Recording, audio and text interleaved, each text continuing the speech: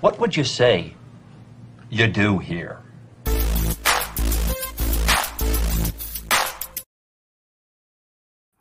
Yep. Welcome to the podcast that has everyone saying, what would you say you do here? So we got a special treat to open up the show. A listener, a reader of books, Mr. Randy Carley is going to jump on here and just tell all of the wonderful things about the Dojo podcast. Here we go. Hey, Randy. Morning, John. Can you hear me okay? Yeah. Left my headphones at home this morning, so I'm having to go up. Yeah. So you're down. So this is the Washington show. Al, who's coming on, is up north. I'm in the middle, and then you're down south Washington, right? Vancouver area? Ridgefield, yeah. Ridgefield. So, all right. Well, tell our audience just how wonderful I am, how this book has changed your life, how the podcast has made you millions of dollars. Ready to go. I didn't think you'd ask me to lie right away. No, it was a good book. I don't avidly read. Most of my reading is targeted at things that actually going to help me in my life. Yeah. And when I first noticed the Dojo come on, and started promoting the book, it seemed like something I should at least look into. Yeah, yeah. And I was surprised. It's a very fundamental or rudimentary book in a sense. It talked about a lot of things, particularly with estimating, that I see a lot of people already doing. Yeah. Haven't met a lot of folks that aren't implementing most of those. But the part of it that really got to me is the tone that you set when it comes to leadership relative to estimating. So many estimators kind of lack in that department sometimes, or are maybe just unaware because they've been doing what they've been doing for so long. Sure. And to me, it really kind of drove home that whether we're just estimators, project managers, or we're active supervisors in the field, or just technicians in the field, we all need to be more cognizant of where we came from, or where everybody else came from that's kind of working for us. Yeah. Well, that's like we used to always teach our mitigation teams, think about the guys that come behind you, right? The ones that have to put the drywall back. So you want straight lines, split a stud, those kinds of things. So we all play a part in a much broader picture. And so, no piece is more important than the other. So please, constructive criticism. What are some of the gaps in the book that people need to be aware of before they spend their hard-earned money on this crap? I wouldn't say that it's crap.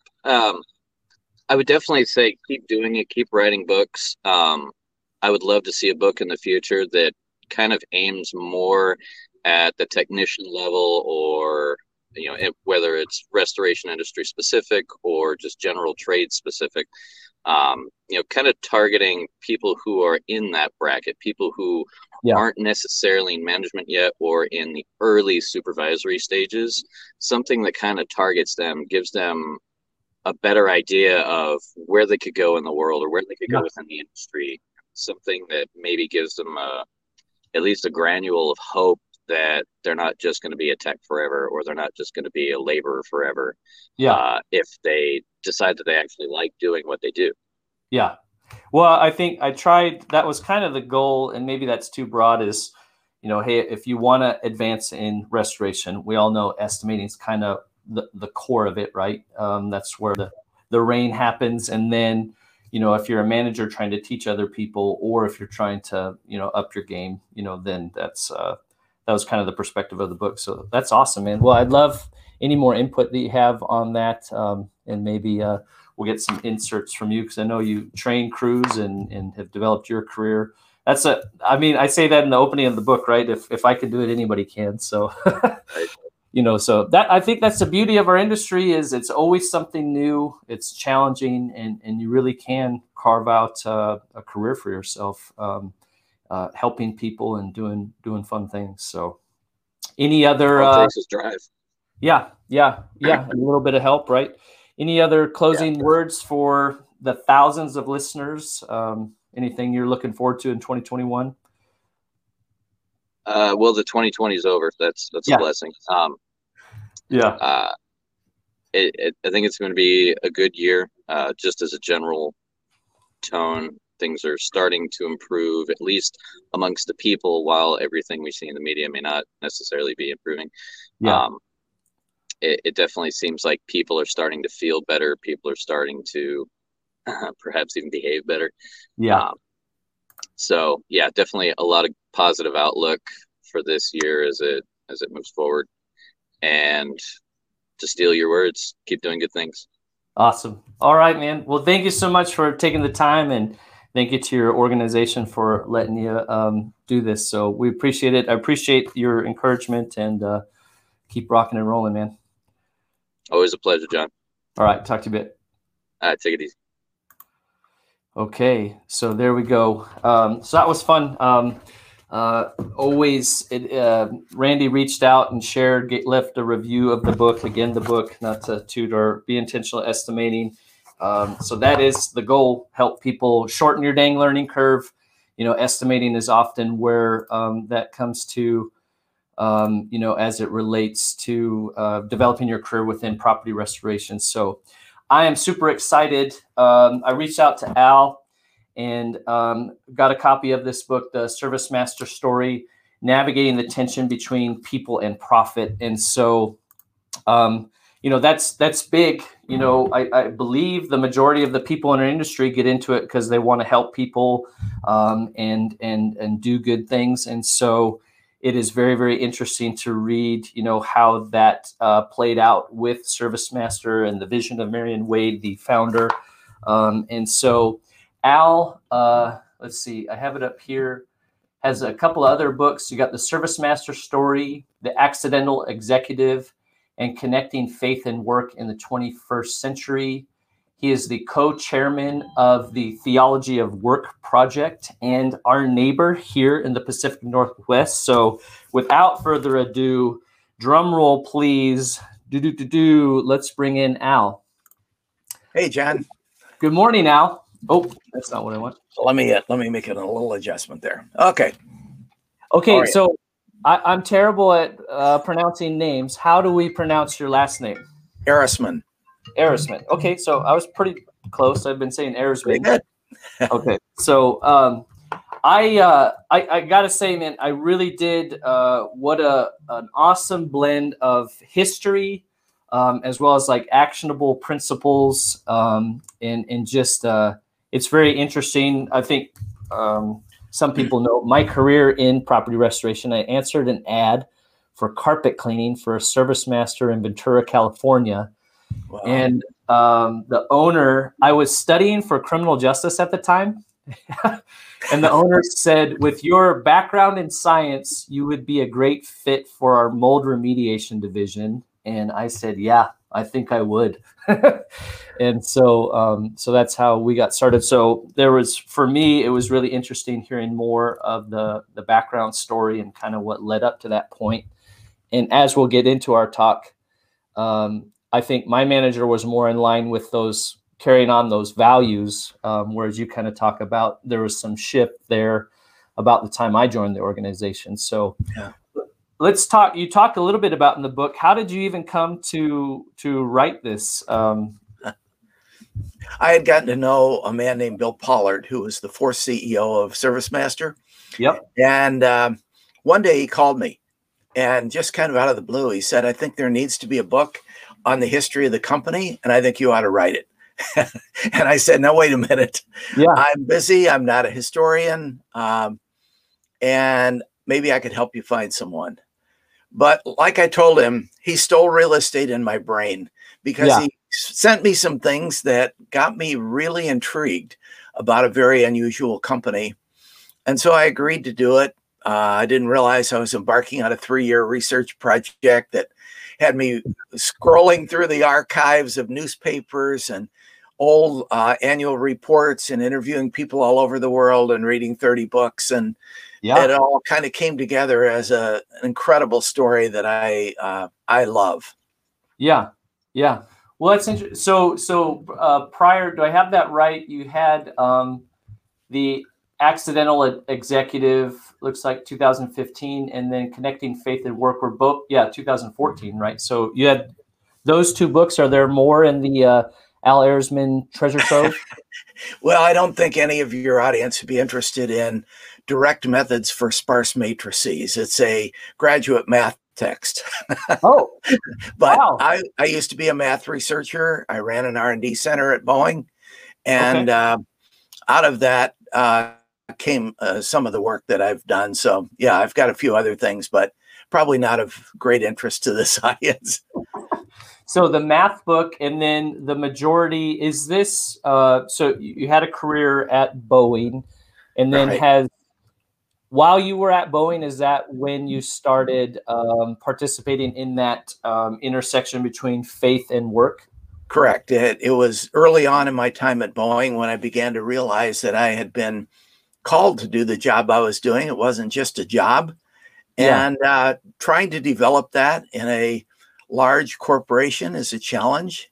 And I think it's a challenge for anyone, large or small corporation. And so trying to work that out was a part of it. And then I started interviewing business leaders all over the world. I produced a magazine called Ethics, where I probably interviewed 110 business leaders from all over the world, including Bill Pollard. And that's really where I got to know him early in the 2000s. So that, and obviously in quote unquote religious terms, it's faith and work, but on the broader scale is just, designing your company to reflect your values, right? So correct.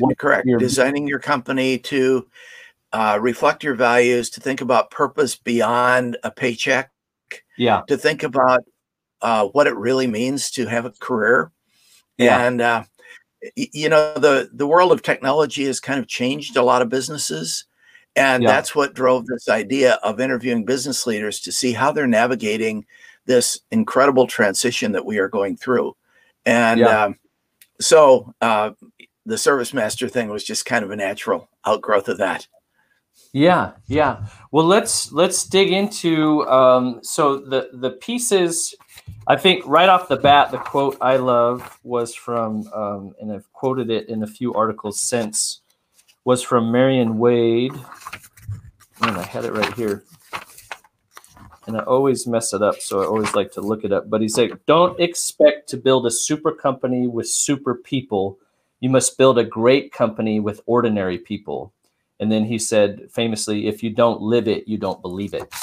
So obviously, Marion was a man of faith, right? And you talk about in the book, there comes a point where he realized some of the way he was doing business wasn't in alignment with that those values. What were some of? I know that's obviously key to what you do. What are some of the nuggets there, as far as somebody? We've got a business owner. They're starting out on their entrepreneurial journey, and there's the core of who they are, and getting that in alignment with first your business, and then carrying that out through how you hire and train, right? Right. Yeah. So Marion started the company in 1929, and it was the time of the Depression, and he needed work, and his company had closed, so he started a company. Yeah. He had an 8th grade education. He was an inventor, and he invented a way of moth-proofing. He invented a way of carpet cleaning. Had some patents. I mean, it's an amazing story all by itself. But in 1944, he had an accident, and this accident turned out to be providential because he was moth-proofing a closet, and his mixture blew up in his face, and he was blinded. Yeah. The doctors thought he would be blind for the rest of his life. He actually did recover his sight, but he was in the hospital for about a year. And during that time, he said, I've been a Christian for a long time. I've always thought about my business, but that was in a separate box. And he asked the question, what would it look like if my business aligned with my values?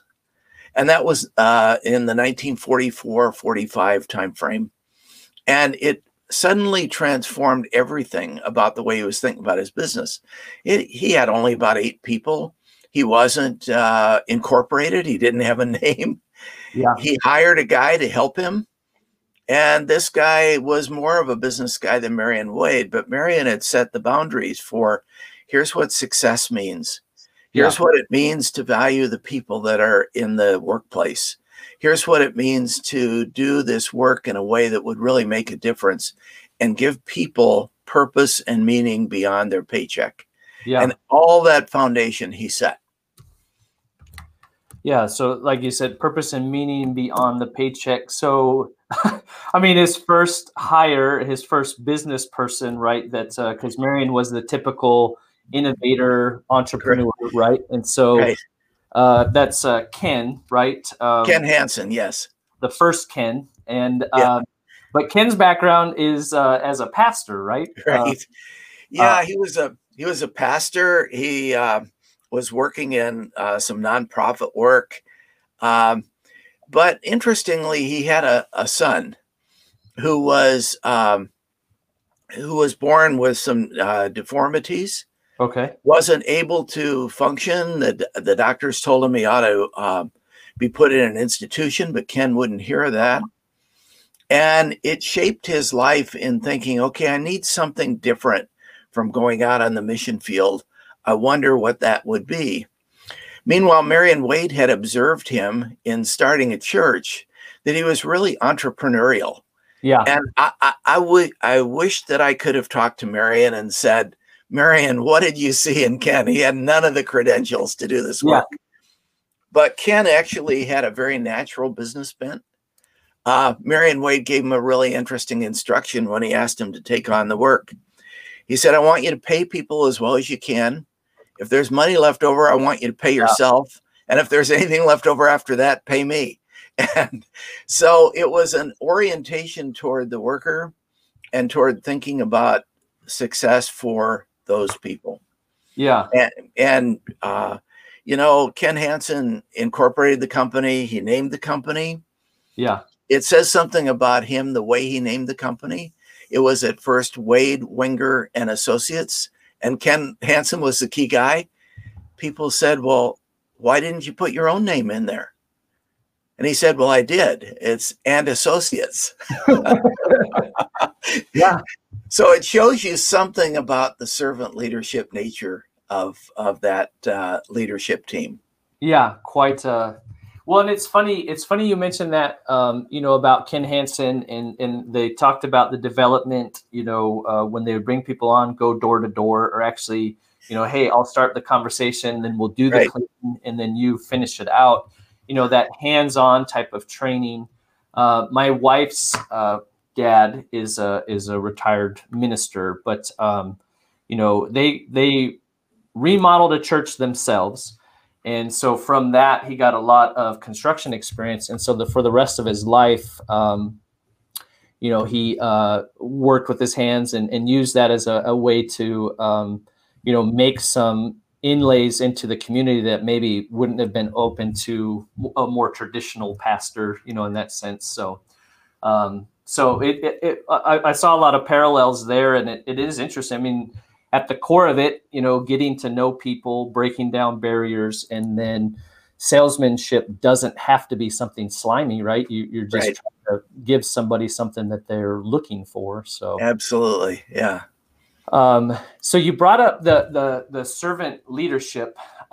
So I think 2 core principles that came out of this that were really interesting is you talk about the shingle principle, right? Where as Ken came on, it wasn't as though Wade's like, all right, I'm out, you know, I'm going to cash my check and, you know, I'll show up for the board meetings. but Wade had laid the foundation, and then Ken was a complementary shingle, on that foundation. And then the next, at least the next two, key leaders also viewed that. Why is that so unique, but also the proof of that being so successful? I mean, they had meteoric growth, Right. You said from 29 to, the 90s. Right. So I think it was successful because it shows something about the humility of the leader. Yeah. Often when a leader steps in, they want nothing to do with the previous leader because they want to establish their own mark. Yeah. But when a person has a bit of humility, and I think that's fundamental to a leader, it allows them to say, there are things that you know that I don't know. Yeah. How can I take advantage of what you know? And so Ken Hansen would say, Marion Wade was a much better salesperson than I was. Yeah. So he'd bring him in to give a pitch to a client, but Marion wasn't as good with the money stuff. Yeah. So he didn't want to do the close. And so Ken Hansen would come along and do the close. Yeah. And they found that they could respect and work together in a way that I've not really seen happen. And it did continue all the way through the 90s, through 5 leaders, in a way that allowed each one to use the gifts and abilities that they had, but lean on the other one for their gifts and abilities. Yeah. Yeah. Well, it's super unique, but that whether it's the yin and the yang, we've talked about previously the Gino Wickman traction, innovator, integrator, there's the operations and the sales, right? I mean, you need those. And typically if you have a bent towards one that comes a little more naturally to you, you're maybe by nature deficient in the other, right? Yeah. So that's, I just think that it is important for a leader to establish their own stamp on something. And as you read the book, they were able to, right? Absolutely. And the previous leader had enough humility also to say, I'm going to get out of the way and let you do it in your way. But at the same time, they would reach back and talk to each other. Yeah. And it's interesting that the way they built this company, it's important that the measure of success and the purpose and all of those things went first. Yeah. And then Ken Hansen layered on a business acumen that put structure around the business, that instituted growth, that created new opportunity for the company. He's the one that incorporated them, as I mentioned, but he also took them public. Yeah. And when they went public, he recognized, I don't really have all the business skills I need to do to run a public company. So he went to University of Chicago on weekends while he was CEO of the company to get an MBA. And it was just interesting, that skill. But then they recognized another guy, the other Ken, who had process skills. And so he put some structure around the way they were doing business. He's the one that established the 4 objectives that the company had been managing with informally for many years. But ultimately, he formalized them into 4 things that the company would focus on throughout the history of the company through the 90s. The first one reflected Marion Wade, to honor God in all we do. And that sounds really strange for a public company. But what they interpreted it for the marketplace was, it means the very highest standard of ethics, the recognition that every person is worthy of dignity and respect and has value, and that all work has dignity. People had minimized the kind of work that they did, which was scrubbing floors and taking care of housekeeping and those kinds of things. Yeah. But they said, no, this is really important work. In fact, in 2021, we can reflect on this a bit and realize that it was back in the 50s that ServiceMaster understood the concept of the essential worker before we invented the term in 2020. Yeah. Well, and that's, a lot of the hires, initially were filling needs, right? Staffing, vision, and to need at the same time. I found it, it seems like I think this was through those first 5 was a unique aspect where the majority of them spent at least some period of time in the field. And that served 2 purposes. A lot of them had no prior experience in the industry, right? Right. But also, I think this is Wade saw potential enhancing. This is page 24. He talked about you start to learn the business by going out on production jobs. Then you can move into sales. This experience will equip you for real leadership. After that, you can step in where you are needed most. And there's some funny stories about various guys. I think the one guy, I think it's the same story where he's down, scrubbing a floor, and one of his wife's friends is like, I heard you got a new job. Wow, you must really be doing well. And he's like, I have an MBA. Yeah, right. People not even acknowledging him and those kinds of things. Why don't, I guess, critical to the company's success, it complemented that shingle aspect. It grounded them in understanding the dignity of being a tradesperson, right? And connected them to that better. Why was that so important to the company? And then kind of leading into the 2000s, why did those things drop off? So, well, let's go to the second one later. But the first one, why was it so important? They felt that if you're going to lead people in a purposeful way, you really need to be able to experience what they experience. And so for a very practical reason, if a leader was going to lead these people, they needed to know what their life was like. They needed to experience it, both for creating opportunities for making work better. So it was the third guy, actually, that through this experience recognized we need a research department. That's really unusual in a housekeeping kind of company. And the research department was, how do we design a mop that allows a worker to stand up straight and not hurt his back? How do we clean in such a way that people, that we know that we are effectively cleaning? And so they would do research on these things, and they would bring people in to try different ways to experiment so that they could work effectively, but productively. And all of that was a really important part of understanding the worker.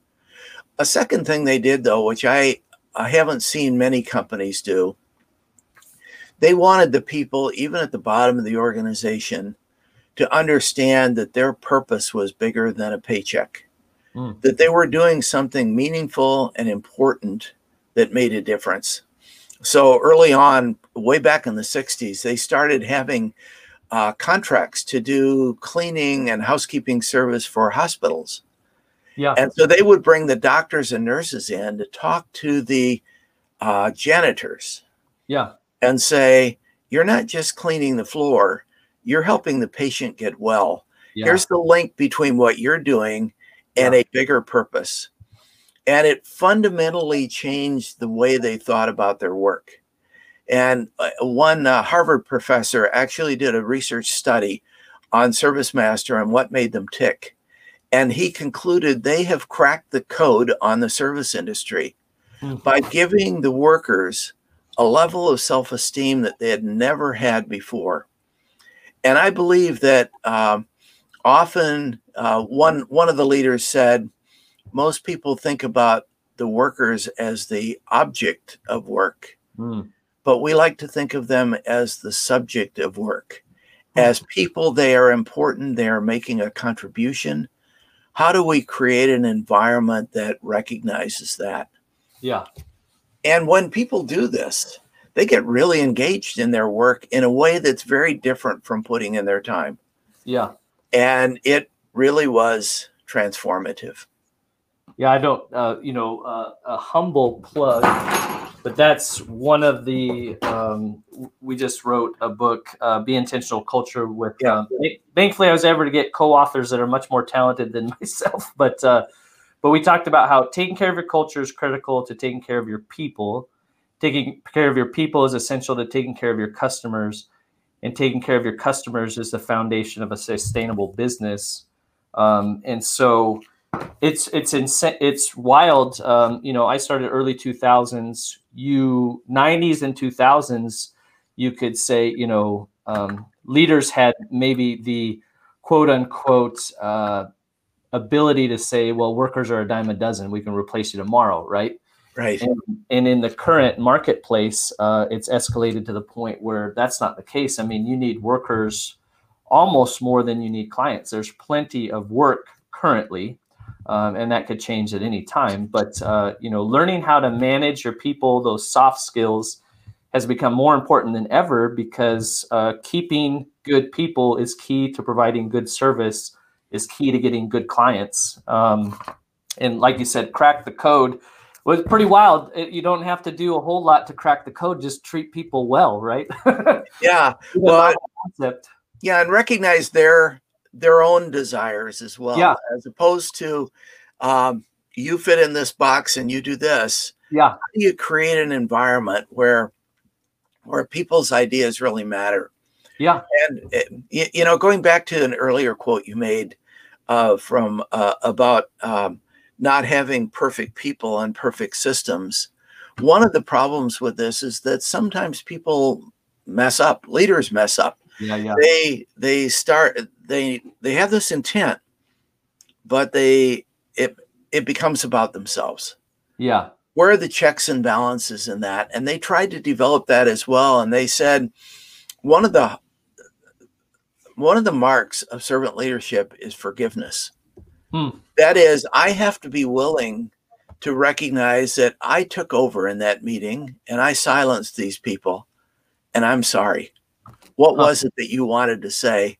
And in fact, Ken Hansen actually wrote a little book called Reality, where he focused a lot on this idea of the need for leaders to be humble enough to say, I'm sorry, and to seek forgiveness. Yeah. And it because people don't expect a perfect leader. Yeah. But they do want one who is real and who acknowledges a mistake. Yeah. Well, and that, like you said, and a lot of people have mentioned, it's key to businesses. What's the quote is, success comes from experience and experience comes through failure, right? And yes. So figuring out how to create an environment where people feel empowered to take some risks, and try to do the right thing. And for the most part, when people make mistakes, they're trying to do what they believe is the right thing. Maybe they need a little more education or understanding the consequences of what they're doing. So I wanted to, what I really grabbed, I think the concepts that I think are actionable for anyone at any scale is understanding as you grow your organization, that shingle concept, right? And that you could apply whether you're growing your company or you have managers at any level or employees. And then also the encouragement. There is a part about that in the book. Ted McCarthy, who helped re-establish Gibson Guitars as an entity. And then also, I'm thinking back when I was working at Belfour, Sheldon Yellen went on Undercover Boss. Yeah. And the value of a leader getting down, in the trenches. And he does a better job than most of, trying to go out to jobs and seeing where his employees are working. So those things stuck out to me. What for you, as you went through the writing process, is there anything that maybe we're missing for, again, that restoration contractor that's trying to build a company that aligns with their values, empowers people, and, depending on what their vision and values are as far as growth, is there any other key lessons that you pulled out of that you think are helpful? Yeah, I think one of the things, if I go back to the 4 objectives, to honor God in all we do, to help people develop, to pursue excellence, and to grow profitably. And these are in tension with each other. Yeah. Because you might say, in order to grow profitably, I need to do these things that kind of cut the corner on valuing a person. Yeah. How do I hold on to that tension? And Ken Hansen used a nice visual that I think is helpful. He said, when you take conflicting objectives it's like an exercise band where you're holding on to them and you're stretching this out. Yeah. And tension comes in. And he said the tension is what drives creativity because you want to hold on to both. And then he smiled and he said, and if you let go of either one of them, it will hit you in the face. Yeah. And Yeah. so this whole idea of holding on to tension between things, hence the subtitle, Navigating Tension Between People and Profit. So this idea that it's not going to be easy because sometimes you say, I just don't see a way to do this and still honor people. But they held on to that. A second thing that I would say is that they had profit as what they called a means goal and not an end goal. Okay. Now, what that meant was they wanted to help people develop. Therefore, they needed to grow and they needed to make money because otherwise the business wouldn't be there. And so this idea of growing profitably was important, but as a means to allowing people opportunity, growth, and a future in the company. Yeah. And when you get those two reversed, it changes everything because people then become the object of work and the means by which you profit. So holding on to that tension was really an important key. If I could mention one other thing, I mentioned the idea of establishing the values and the purpose and the goal of success for Marion Wade, establishing some business practices, and then establishing these processes that Ken Wessner put in, where he formalized these 4 objectives, where they established training programs across the company. Only then, when Bill Pollard came in 1981, was the company ready to do acquisitions. And the reason for doing acquisitions was they had this vision that if housekeepers and people working in doing cleaning and restoration, those kinds of things are important. And these workers had never been treated well before, and we can make a great company. What are some other workers that would benefit from this same way of thinking? And so they made a major acquisition in 1986, Terminex for the pest control. And then they started adding lawn care and home inspection. And they had all sorts of brands by the end of the 90s. But the goal was really to say, here are some people who are ordinarily treated as being at the bottom of the ladder, expendable, not of value. What would happen in these industries if we actually instituted this way of leadership for them? Right. And that would, so part of the key to growth was actually recognizing that anyone working in this, in a way that the world usually treats as expendable, low-cost labor, anyone in that area could benefit from leadership that helped them see the importance and value of what they did and how they could grow as people. Yeah. So Bill Pollard instituted that. And then Carlos Cantu, the 5th of the CEOs in this line that took them up to the late 90s, Carlos had come in through the Terminex acquisition, and he really got what was going on. What Carlos brought to the table that really infused the company after that was an understanding of diversity and the growth of opportunities for women and for people of color. And all of that kind of took off in the 90s under Carlos's leadership. And I find it really providential that the steps of what is success, having business structure, having processes, doing acquisitions, thinking about diversity, they came in that order. Yeah. And I think if you didn't have the first foundations, you could never build the other things. So it was amazing in that way. I should mention one other story that I think is really important. Bill Pollard had been recognized by the leadership through some connections at Wheaton College, actually, that maybe he would be a good leader for this company.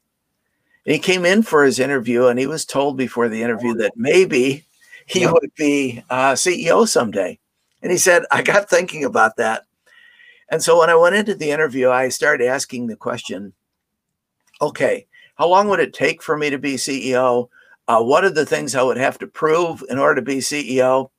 And after 5 minutes, Ken Hansen stood up and he said, the interview's over. Please leave. Yeah. And Bill said he'd blown it and he didn't really know how. And that night he got a call from Ken Hansen saying, let's have breakfast. Yeah. I want you to understand what went on there. And Ken Hansen said to him, if you want this job for the title, we're not interested.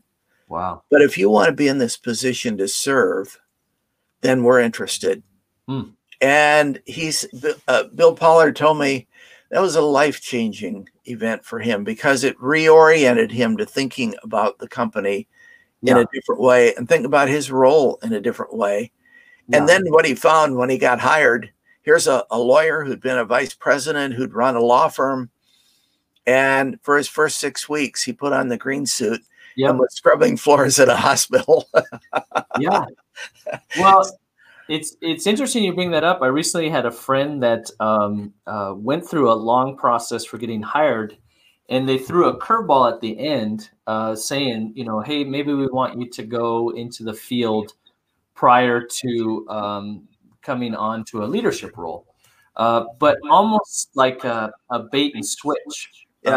And so we talked about that, and I talked about, the principles from the book. And I said, there's a positive aspect from that where you get to know the people, because he had been industry adjacent, but hadn't worked directly in that industry. And I said, so there's some value in some camaraderie and knowing how that company does things from the bottom up. But the way they were implementing it and explaining it was much more,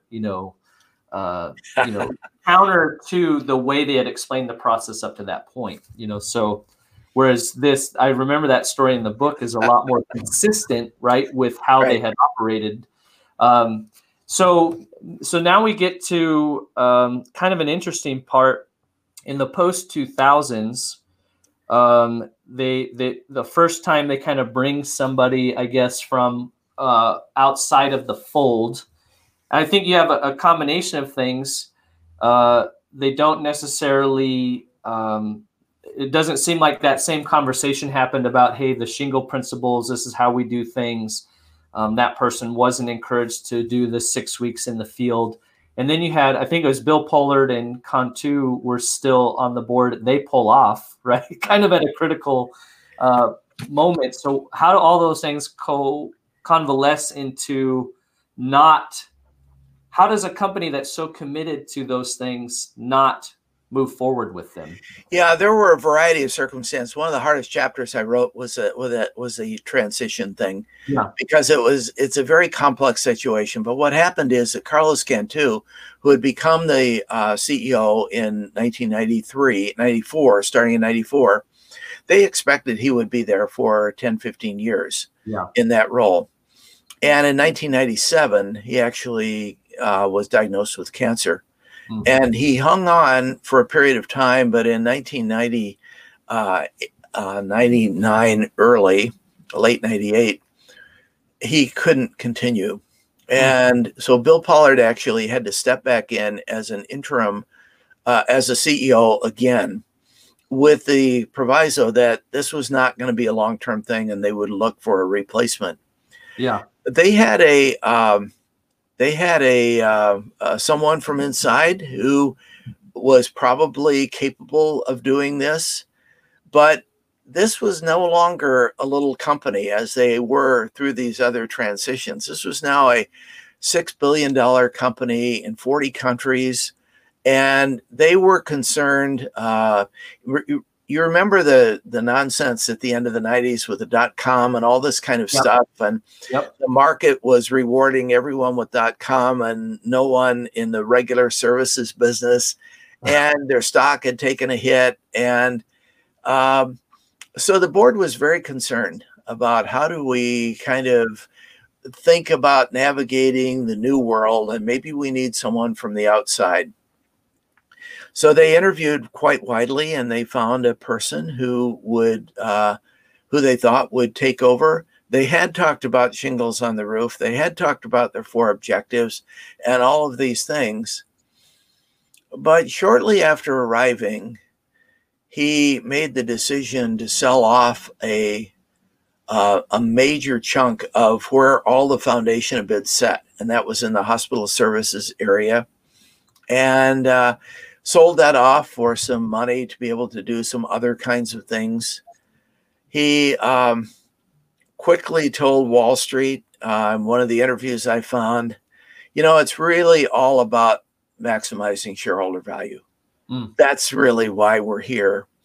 And Bill and some others were very concerned about this. Bill wrote a long note to the new guy saying, I like these things about what you're doing, but I'm concerned about these. What about this? What about this? But the new guy wanted to run it on his own. And so ultimately, Bill said, I've got to resign. I can't. If the board doesn't want to go along with this, I want to resign. So in 2003, he resigned. So did some other people that have been there for a long time. The new guy, John Ward, actually made some changes then in the 4 objectives. He moved to help people develop down and put something about customers up at the beginning, not recognizing the sequence you had talked about of, if your people are really going for it, then this will work. And then by about 2005, the company had struggled. Under this new leadership, you look at the growth line, the profit lines that had existed up until this time, and then you begin to look at the data for 2001 to 2005, and they just weren't performing. They had a loss year. And so what they decided to do is sell to an investment banker and go private. So they went private. They went through 3 or 4 different leaders over that private period. Then along came a guy who took them public again in 2013. And he is the first one to reach back to Bill Pollard. And he said, Bill, you guys had all this success in the 80s and 90s. What did you do? And Bill went through what they had done. This guy said, I love the idea, but we're a different company. It's cute, right? It's cute. Yeah. And ultimately, he didn't meet a quarterly target and he was fired. And then several other leaders were fired. And then ultimately, many of the brands that have been added, they didn't understand why they'd been added to enable the workers. They thought they were added just for revenue. And so one by one, they got spun off.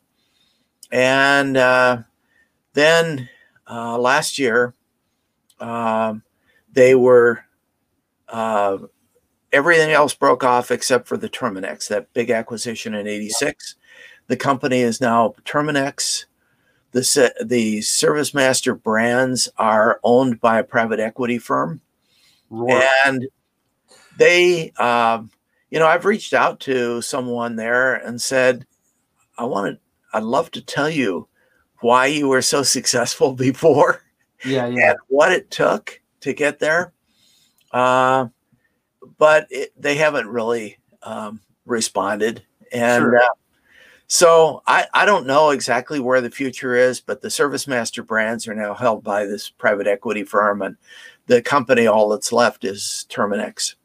Yeah, it's rebranded to that Terminex Holdings, and it is still public, right?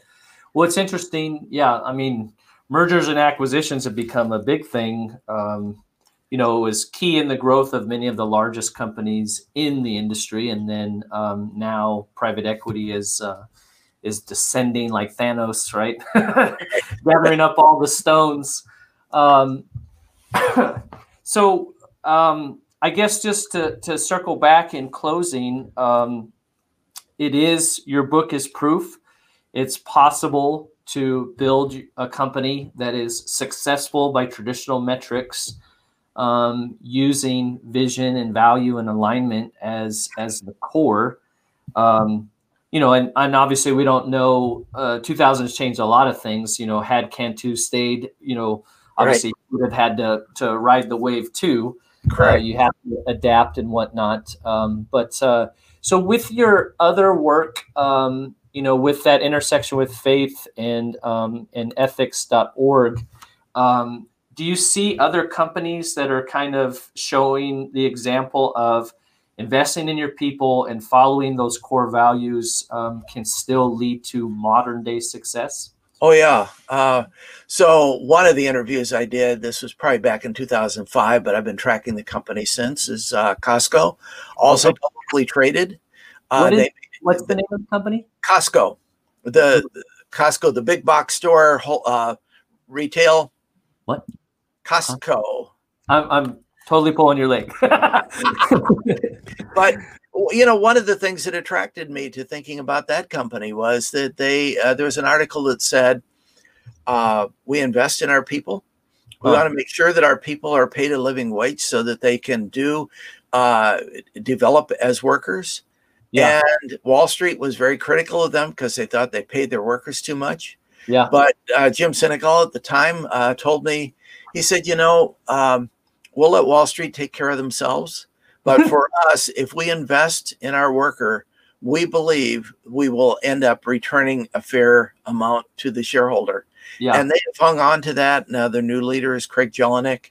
There are elements of this in a lot of companies, though. I haven't tracked Starbucks recently, but in 2005, I interviewed their CEO, and they made a commitment to how they could develop benefits for their workers, how they could pay farmers a living wage for growing their coffee rather than the going market rate, in order to establish a long-term business. I found lots of small businesses, privately held, that operate in this way. And I think actually it's probably more the norm than you might think, because they don't make headlines. They just do a good job.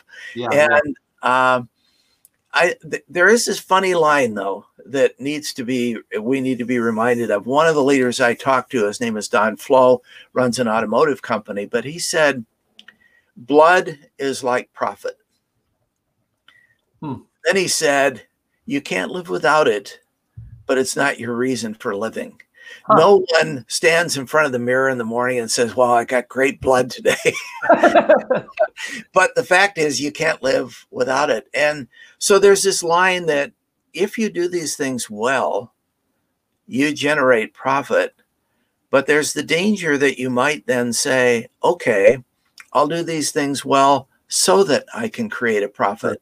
Sure. And you cross that line with money, and you cross that line with people. So another leader I talked to said, if you treat people with love, dignity, and respect, they'll work harder and they'll appreciate their job more, and you will do well as a company. But if you treat them with love, dignity, and respect so that they'll work harder, they will see through you in an instant. Yeah. And you see, you can't turn these into a formula of step by step, but rather you have to have a deep set commitment. And I think that what drove ServiceMaster through those first 5 leaders was each one of them in their faith commitments, and this is where it was important, I believe, said there's something much bigger and more important than me making money. Yeah. It's not that me making money isn't important. There's something more important, and that is the value and dignity of people. Yeah. And it's easy to do that when things are going well. When things are going poorly, that's when you begin to ask the question, well, maybe I need to change my ways. Yeah. And they had the courage to stick with it. So there is one incident that happened when Bill Pollard took over. The stock of ServiceMaster dropped from 37 to 17. Oof. And the reason it dropped was because the market was saying there's been some changes in the way Medicare distributes costs, and we believe their hospital business, which is a large part of their business, is going to go away. And Bill said, I can't give in to that. Yeah. We have to be innovative, but hold to our principles. And they came right out of it in a way that was just amazing. Yeah. I think another leader might say, maybe I ought to change my ways. Yeah. And so you see, it's not a formula, it's a commitment. Yeah. And I urge leaders to think about what it is to be deeply committed. And for people of faith, this idea that others are of value, that I should be a servant leader, that I should care about others, ought to be a part of who we are. And that's where I think that faith commitment actually played an important role. But I have seen companies without the faith commitment whose leaders somehow have this passion of caring and developing people. And it can really make a difference. Yeah. Yeah. Well, yeah, it's interesting. You mentioned Costco, you know, and Starbucks, again, great Pacific Northwest companies, right? But the little bit of research I've done on Costco, they have a similar model and profit goal to many of their competitors, but treat their people, treat their customers, and treat their partners, their industry partners, much better. More of a partnership as opposed to, hey, we're the gorilla, you do it our way. So very, very interesting. So the website for that is the ethics.org, right? Where you have that's where I've got all the interviews that I've done with these business leaders. Yeah. And the book is The Service Master Story: Navigating Tension Between People and Profit. And thank you so much. It was a great, very good read, both from a historical perspective as well as, you know, some actionable items that a modern entrepreneur, especially in the restoration field, can implement if they're trying to build a company that reflects their values. So well, you know, Service Master very early on got into the restoration business by accident. Got called in to restore after a fire, and recognized the tools they had were a part of that. So I think it's exciting to think about the restoration business, and so I think these principles really do apply.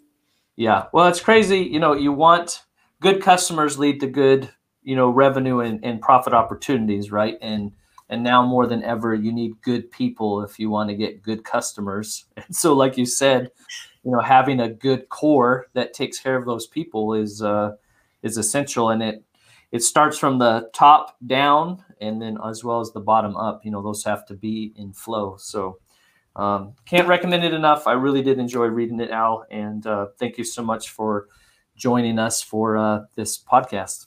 It's an honor. Thank you, John. All right. Thank you, sir. Bye. Okay. Sheesh. Yeah. I couldn't recommend it enough, especially like we said, if that's your if you have a passion to build. I think most people get into business, you know, you want to make money. Most people that get into property restoration see an opportunity there to make money, but also it's an industry like we talked about with Randy at the opening, where you can help people. I mean, you're directly involved helping people when the worst happens, water, fire, and a list of other hazards. So in that regard, you know, humble plug, we did write. Thankfully, like I said, I've got a cadre of talented co-authors that more than make up for my deficiencies. So this is service-based industries, skilled trade, obviously a lot of property restoration specific things, but Be Intentional Culture is out, paperback and on Kindle. So check those books out, add them to your library. It's been the month of books, When Words Collide by Bill Wilson, Resolving Insurance and Coverage Claims Disputes. And man, the manual for leadership and restorative drying. This book is I haven't had a chance to read through all of it yet, obviously, but just Ken, if you listen to Ken Larson on our podcast, he's dedicated his life to sharing the best information available. You know, obviously this is geared towards restoration with water mitigation. So awesome resources we have available to help you shorten your dang learning curve for both your personal and your professional development. So thank you all for listening and watching and sharing and liking. And again, just amazed that we continue to be able to pull in excellent guests. So have a good rest of your day. We'll see you next time on the Diojo Podcast.